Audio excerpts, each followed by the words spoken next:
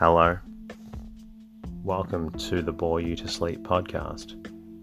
The podcast that will hopefully help you get to sleep. I am going to read an open source book, one that is not particularly interesting, but one that is hopefully boring enough to get you to sleep. Tonight's reading comes from The Making of a Mountaineer. This book was originally published in 1924 and written by George Ingle Finch. Climbing a mountain with today's equipment and technology can be challenging enough. It is impressive to hear about how this was done in the early 1900s. My name is Teddy, and I aim to help people everywhere get a good night's rest. Sleep is so important, and my mission is to help you get the rest that you need. The podcast is designed to play in the background while you slowly fall asleep. Thank you to everybody who shared their words of gratitude with me during the week. Thank you to Tony234 for your lovely review on iTunes. I'm glad you find the podcast too boring to stay awake to. Thank you to Tyler Benton for your lovely message on Instagram. And thank you also to Recovery Random for reaching out on Instagram and for including me in your recommended sleep podcasts. Finally, thank you to KIS813 for your review on Podcast Addict. As always, I am extremely grateful to all the patrons, supporters, and anchor sponsors who support the show financially with a monthly contribution. I am able to bring out this podcast to those who need it because of the support from people like you. Whether it is $1 or $5, your monthly contribution allows me to bring out more episodes to those who need them. If you find the podcast beneficial, please subscribe and share it with a friend or someone who needs a good night's rest. You can always say hello to me at boretosleep.com. In the meantime, lie back, relax, and enjoy the readings. The Making of a Mountaineer by George Ingle Finch. Man's heritage is great. There are the mountains. He may climb them.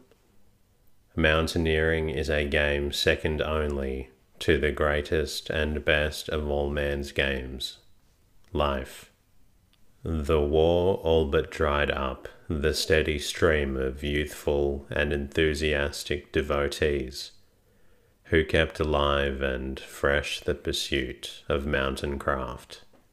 But fresh blood is as essential to the healthy life of mountaineering as it is to any other game, craft or pursuit, and fortunately, there are cheerful signs that the after effects of the war are fast becoming spent. Our youth is beginning to find the dancing floor, the tennis court, and the playing fields of Great Britain too narrow, too lacking in scope, perhaps also a little bit too soft, and the craving grows for wider fields and a sterner, freer pastime. It is primarily for the members of the younger generation that this book has been written, in the hopes that, by affording them a glimpse of the adventurous joys to be found in the mountains, they may be encouraged to take up and try for themselves the pursuit of mountaineering. Portions of chapters 2 and 6 have appeared in the Climbers Club Journal, chapter 8 in the British Ski Yearbook, and chapters 9 and 10 in the Alpine Journal. Where not otherwise stated, the illustrations are from photographs by the author.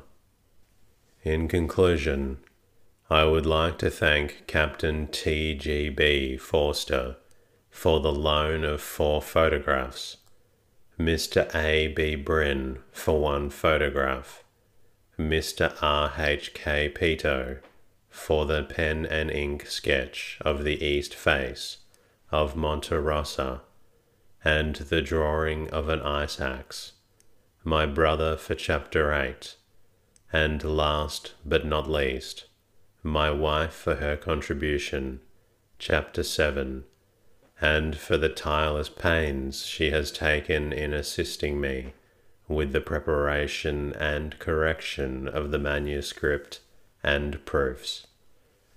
I also wish to place on record my appreciation of what I owe to the inspiration and example of the Alpine Journal, and of Mr. Geoffrey Winthrop Young, and to the inspiring influence of Miss P. Broom. Chapter 1. Early Days. Some 22 years ago, on a dewy spring morning in October, I urged my panting pony towards a hilltop in the Australian bush, the better to spy out the whereabouts of a mob of wallaby. The last few feet of the ascent being too much for the pony, I dismounted, and leaving him behind, scrambled up a short, rocky chimney to the summit. The wallaby were nowhere to be seen, but my wondering eyes were held spellbound by such a vision as I had never even dreamed of. Miles and miles away, the whitewashed roofs of the township of Orange gleamed brightly in the clear morning sunshine. The main roads converging upon the town showed sharp and distinct from out their setting in the rolling bush. The picture was beautiful, precise and accurate, as the work of a draftsman pen, but fuller of meaning than any map. I was just 13 years old, and for the first time in my life, the true significance of geography began to dawn upon me, and with the dawning was born a resolution that was to colour and widen my whole life.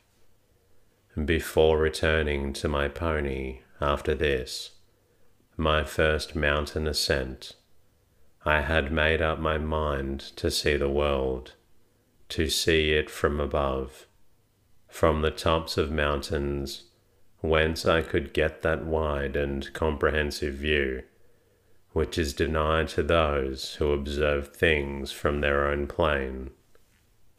A year later, my brother Maxwell and I, now proud possessors of Edward Whymper's Scrambles in the Alps, emulated our hero's early exploits by scaling Beachy Head, by a particularly dangerous route, much to the consternation of the lighthouse crew and subsequent disappointment of the coast guards who arrived up aloft with ropes and rescue tackle just in time to see us draw ourselves, muddy and begrimed, over the brink of the cliff into safety. That climb taught us many things, amongst them that a cliff is often more difficult to climb than would appear from below, that flints embedded in chalk are not reliable handholds, but sometimes break away when one trusts one's weight to them, that there are people who delight in rolling stones down a cliff without troubling to see whether anyone is underneath, and that if it be good to look down upon the world, the vision is beautiful in proportion to the difficulties overcome in gaining the eminence. A few weeks later, an ascent of Notre Dame by an unorthodox route might well have led to trouble, had it not been for the fact that the two gendarmes and the kindly priest, who were the most interested spectators of these doings, did not lack a sense of humour and human understanding. That winter we broke bounds, shod in the lightest of shoes, with clothing ill-suited to protect against wind, with walking sticks and a pocketful of sandwiches, we took the train to Wesson. There we bought a map and set off to climb the Spear, a mountain barely 6,000 feet in height, but nevertheless a formidable enough proposition for such an ill-equipped party in winter. All that day we struggled on, often knee-deep in snow. At dusk, still far from our goal, we sought refuge from the cold breezes of eventide. Letting ourselves in through the chimney hole in the roof of a snowed-up Alp hut, we bivouacked for the night. Shivering and sleepless, we lay, watching the stars as they twinkled derisively in frosty clearness through the hole in the roof. After what seemed an eternity, morning came, and we plodded on with stiff and weary limbs to the summit. There, bathed in the warm sunshine, all hardships were forgotten, and we gazed longingly over to the ranges of the Tody and Glarnish, real snow and ice mountains with great glaciers streaming down from their lofty crests. Thence the eye travelled away to the rich plains, the gleaming lakes and dark forested hills of the lowlands, until details faded in the bluish mist of distance. Switzerland, a whole country, was at our feet.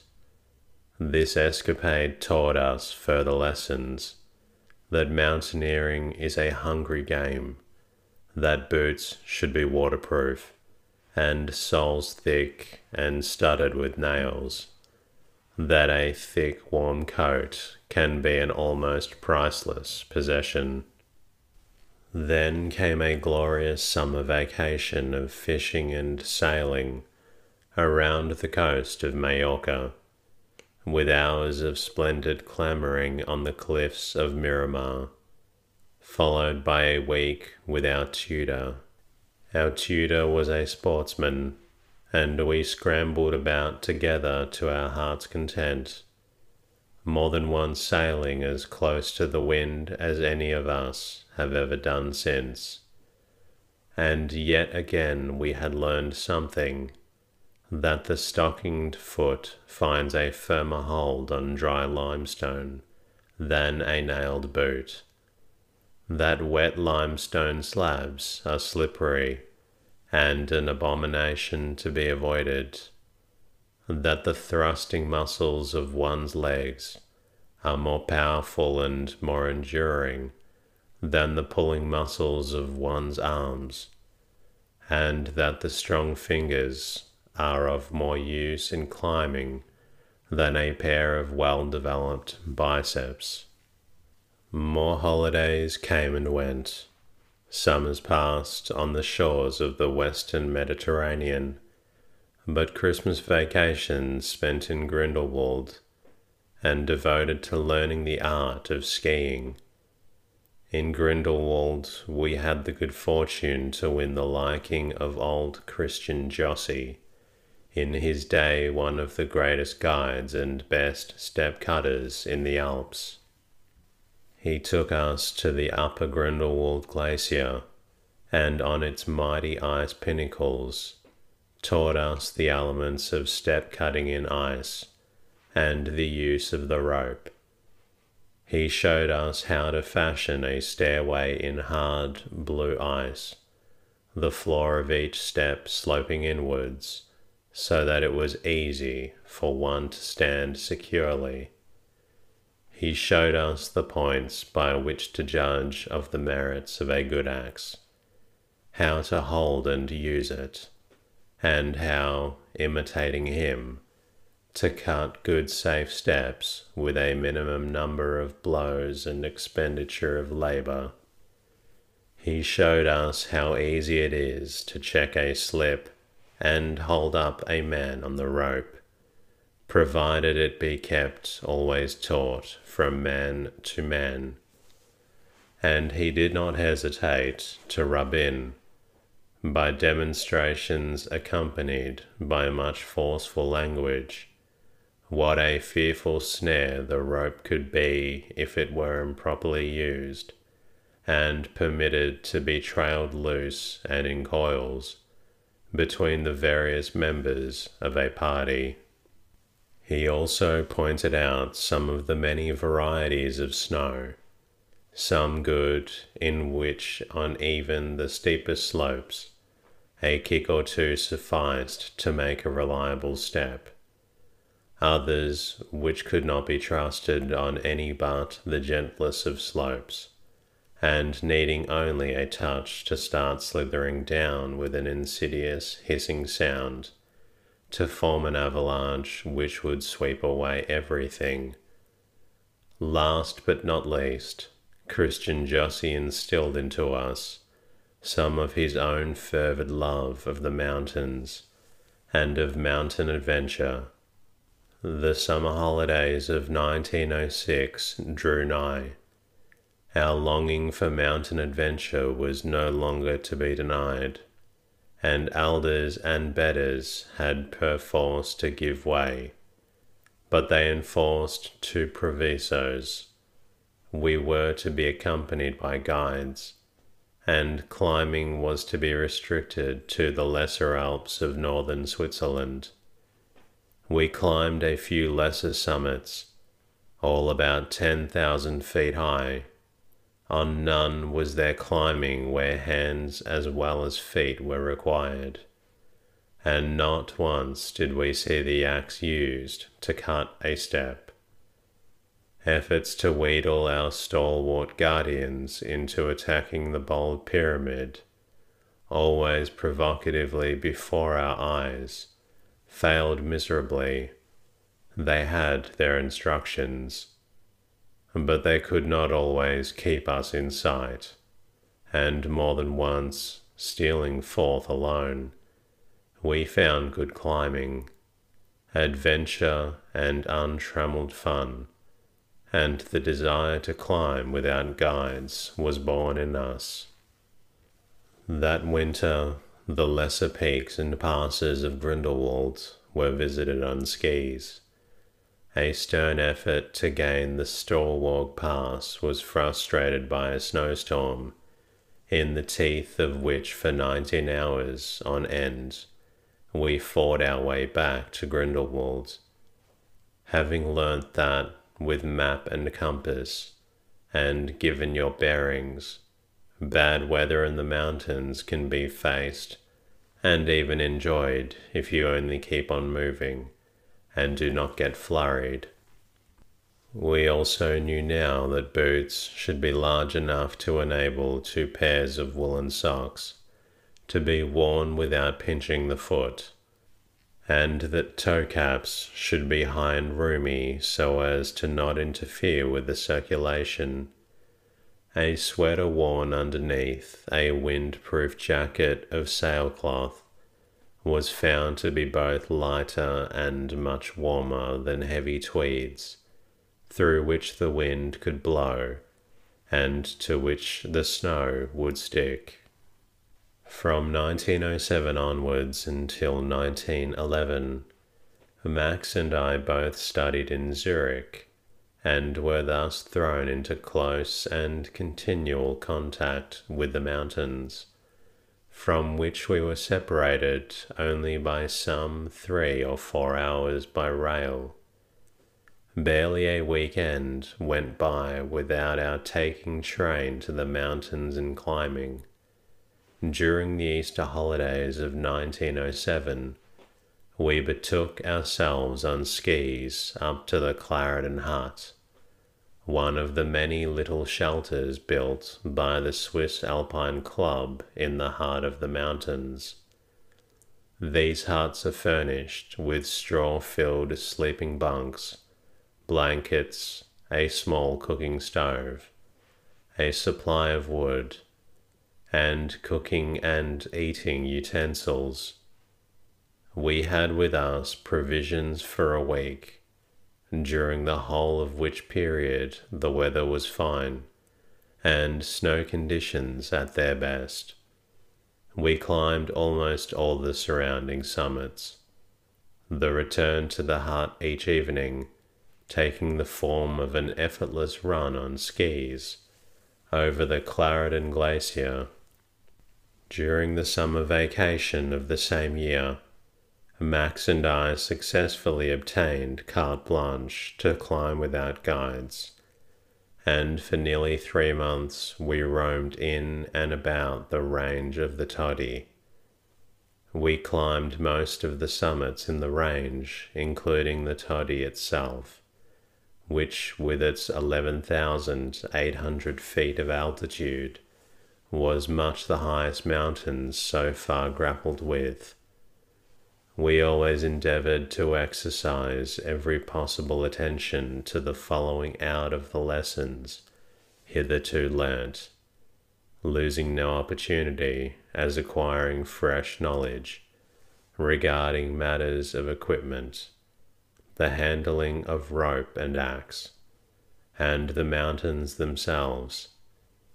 In particular, we aimed at cultivating a sense of route finding and teaching ourselves how to use the map. The winter of that year saw us embarking upon expeditions of a more ambitious nature than those previously attempted.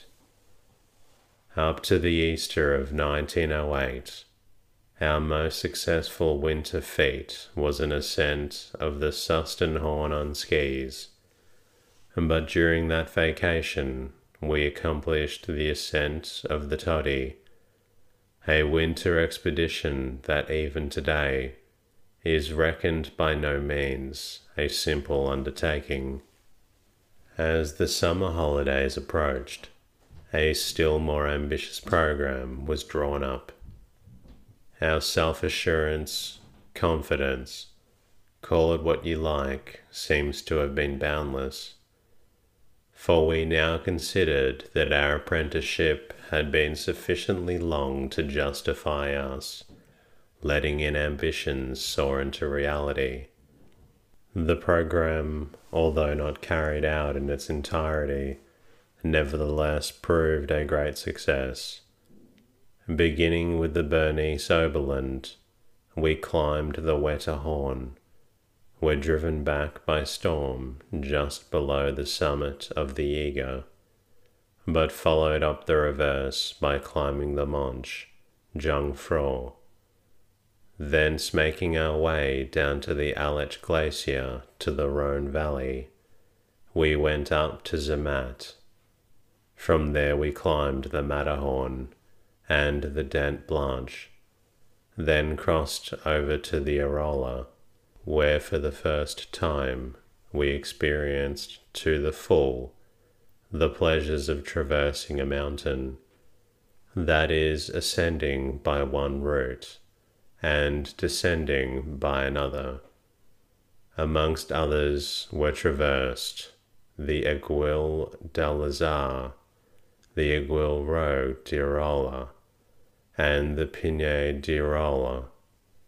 The ascent of the last named was made by cutting steps up the steep north face, and it was this climb, more than any other, that won me over to the delights of ice climbing. Returning to Zermatt by various high-level passes, we journeyed northwards and wound up the season in the Toddy district, where all the major summits were traversed. Thus, from its chances, nucleus on the hilltop in the Australian bush, snowball-wise the zest for the mountains grew until has actually become an integral part of life itself. The health and happiness that the passion has brought with it are as incalculable as the ways of the divinity that shapes our ends, chooses our parents for us, and places us in a certain environment. The love that Max and I have for the mountains I cannot but attribute to the fact that we were possessed of a father who taught us from our earliest years to love the open spaces of the earth, encouraged us to seek adventure, and provided the wherewithal for us to enjoy the quest, and above all, looked to us to fight our own battles and rely on our own resources. It was really the very thing that we had been looking for. The Christmas vacation of 1908 was just over. A few months ago, Max and I made the acquaintance of Alf Bonvi Bryn, a Norwegian who, like ourselves, was studying in Zurich, bound together by the common bond of enthusiasm for the mountains. The acquaintance rapidly ripened into friendship, and many were the pleasant evenings spent in each other's rooms. The topic of conversation was always the same: mountaineering. Gradually, our thoughts turned from other mountain groups more and more towards the Himalayas, and we decided some day to combine forces and carry out an expedition to this greatest of the world's mountain ranges. As far as actual climbing was concerned, we considered that the Alps as a training ground for Himalayan exploration could not be bettered, but in one thing which would do much to make or mar the success of an exploring venture in these distant ranges, we could look to the Alps for little assistance. That was organization, particularly with respect to food and equipment. In the Alps, a mistake or omission of detail in either of these things can be remedied by a descent into the valley, involving a loss of not more than a day or so of climbing time. But for the Himalayas, we judged that it would be essential to have everything that one would want with. Mistakes or omissions would not be easily rectified after one had left one's base, usually the last outpost of civilization, and even as such devoid of many of the necessities of mountaineering. From the base onwards, one would have to rely entirely on one's own resources. These considerations drove us to a decision to spend the Easter vacation in some remote part of Europe. Switzerland would be our advanced base, and the chosen field of our activities, a wilder territory to which we would not look for supplies of either food or equipment. Where was such a territory to be found? The more remote mountains of Norway were ruled out on account of the earliness of the season. Considerations of distance and therefore of time and expense militated against our going to the Sierra Nevada or the Balkans, Our mental state was one of puzzled despair until by chance the little guidebook of Corsica insinuated itself into my attention. Early in March 1909, we set to work to put our equipment in order, making sleeping bags in a tent and buying tinned foods. The latter were selected with a view to nourishing value, variety, compactness, and minimum of weight. By the middle of the month, our preparations were almost complete. A few days afterwards, Bryn and I set off for Corsica, leaving Max, whose studies kept him in Zurich for the time being, to join us at a later date. We travelled by rail through St. Gothard via Milan and Genoa to Leghorn, embarking there for Bastia. The 5-hour crossing on a crazy little cargo boat was rough and uncomfortable, and we both dwelt at some length and much with feeling upon the foolishness of setting out on our little expedition instead of spending the holidays in comparative luxury in Switzerland. But when at sunset loomed up the snow-capped summits of the bold mountain chain that forms the backbone of the long promontory of Cap Corse, our optimism returned. The first difficulties of landing were those created by custom officials. On explaining quite frankly the object of our visit, however, they informed us ecstatically that Corsica was the most beautiful country in the world, and that we would be sure to enjoy our stay there, and passed our stores free of duty. Such patriotism created a first good impression of the inhabitants, which we saw no reason later to alter. The Corsicans received us with nothing but the utmost kindness throughout our stay on the island.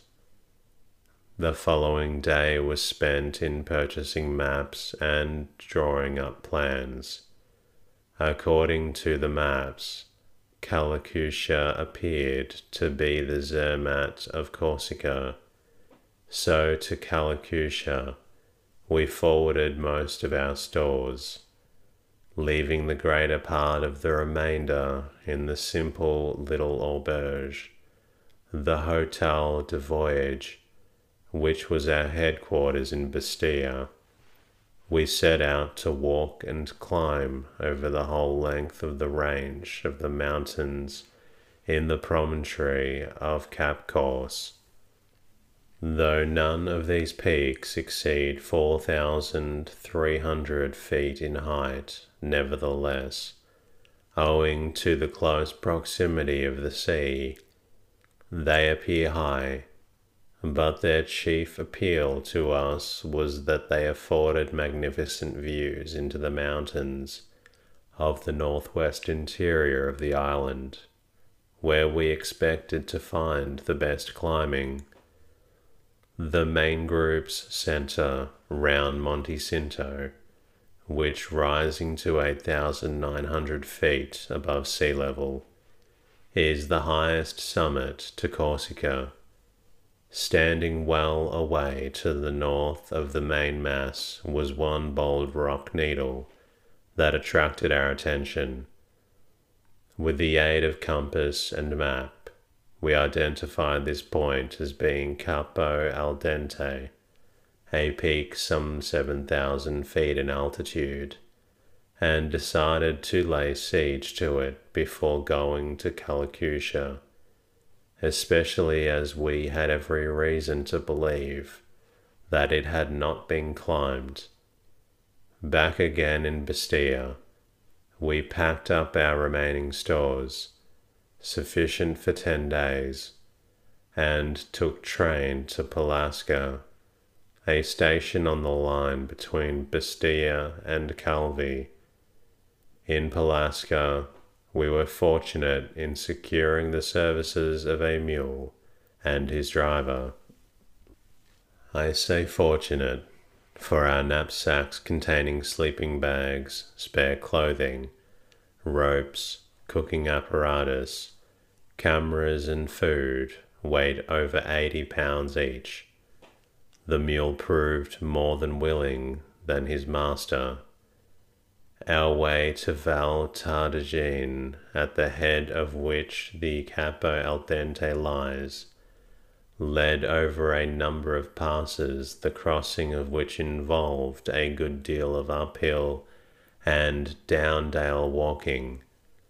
The mule driver's strength never seemed equal to any of the rises, as he would still persist in sitting on the mule. And that concludes tonight's readings. I hope you've enjoyed listening to this story. I also hope you're feeling a little drowsy. If you're not quite tired yet, please feel free to listen to another episode of the Boy to Sleep podcast. Until next time, good night.